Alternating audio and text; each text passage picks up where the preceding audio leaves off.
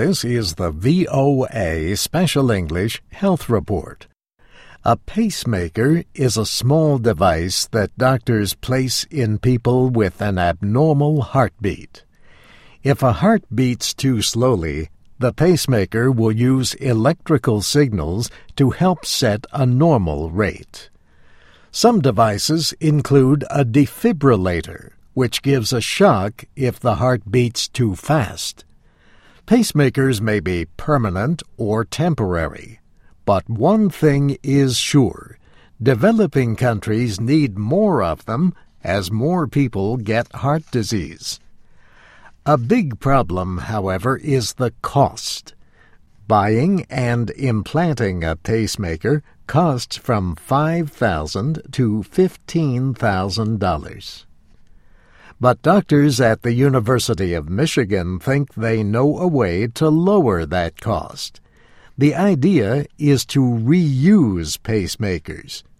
Heart doctor Tamir Bauman estimates that more than 1 million people worldwide need pacemakers each year.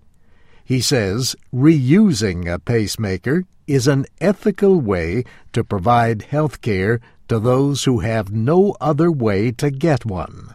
A country such as Bangladesh or India, they average less than 8 new implants per million. In the United States, we average 752 new implants per million. He got the idea a few years ago.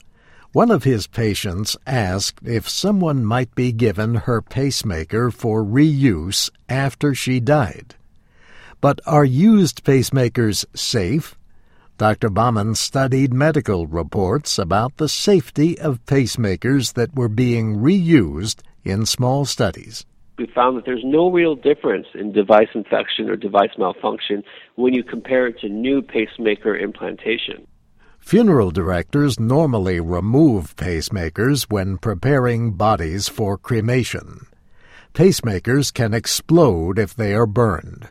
So Dr. Bauman asked funeral directors in Michigan to send the pacemakers to him. He and other researchers at the University of Michigan Medical Center tested the used pacemakers. They cleaned and disinfected the ones in good working order.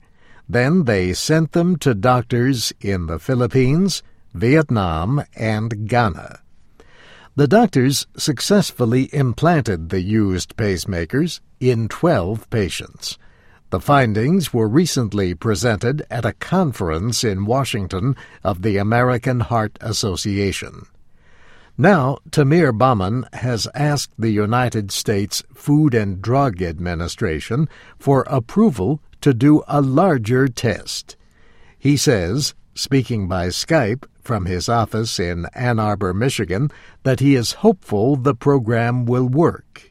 If we show that this is safe, other academic centers in the United States as well as in Europe can then form their own pacemaker reutilization programs and really help out countries in Africa, really help out countries in Asia who really have no other access to these type of devices. And that's the VOA Special English Health Report, with reporting by Philip Greitzer.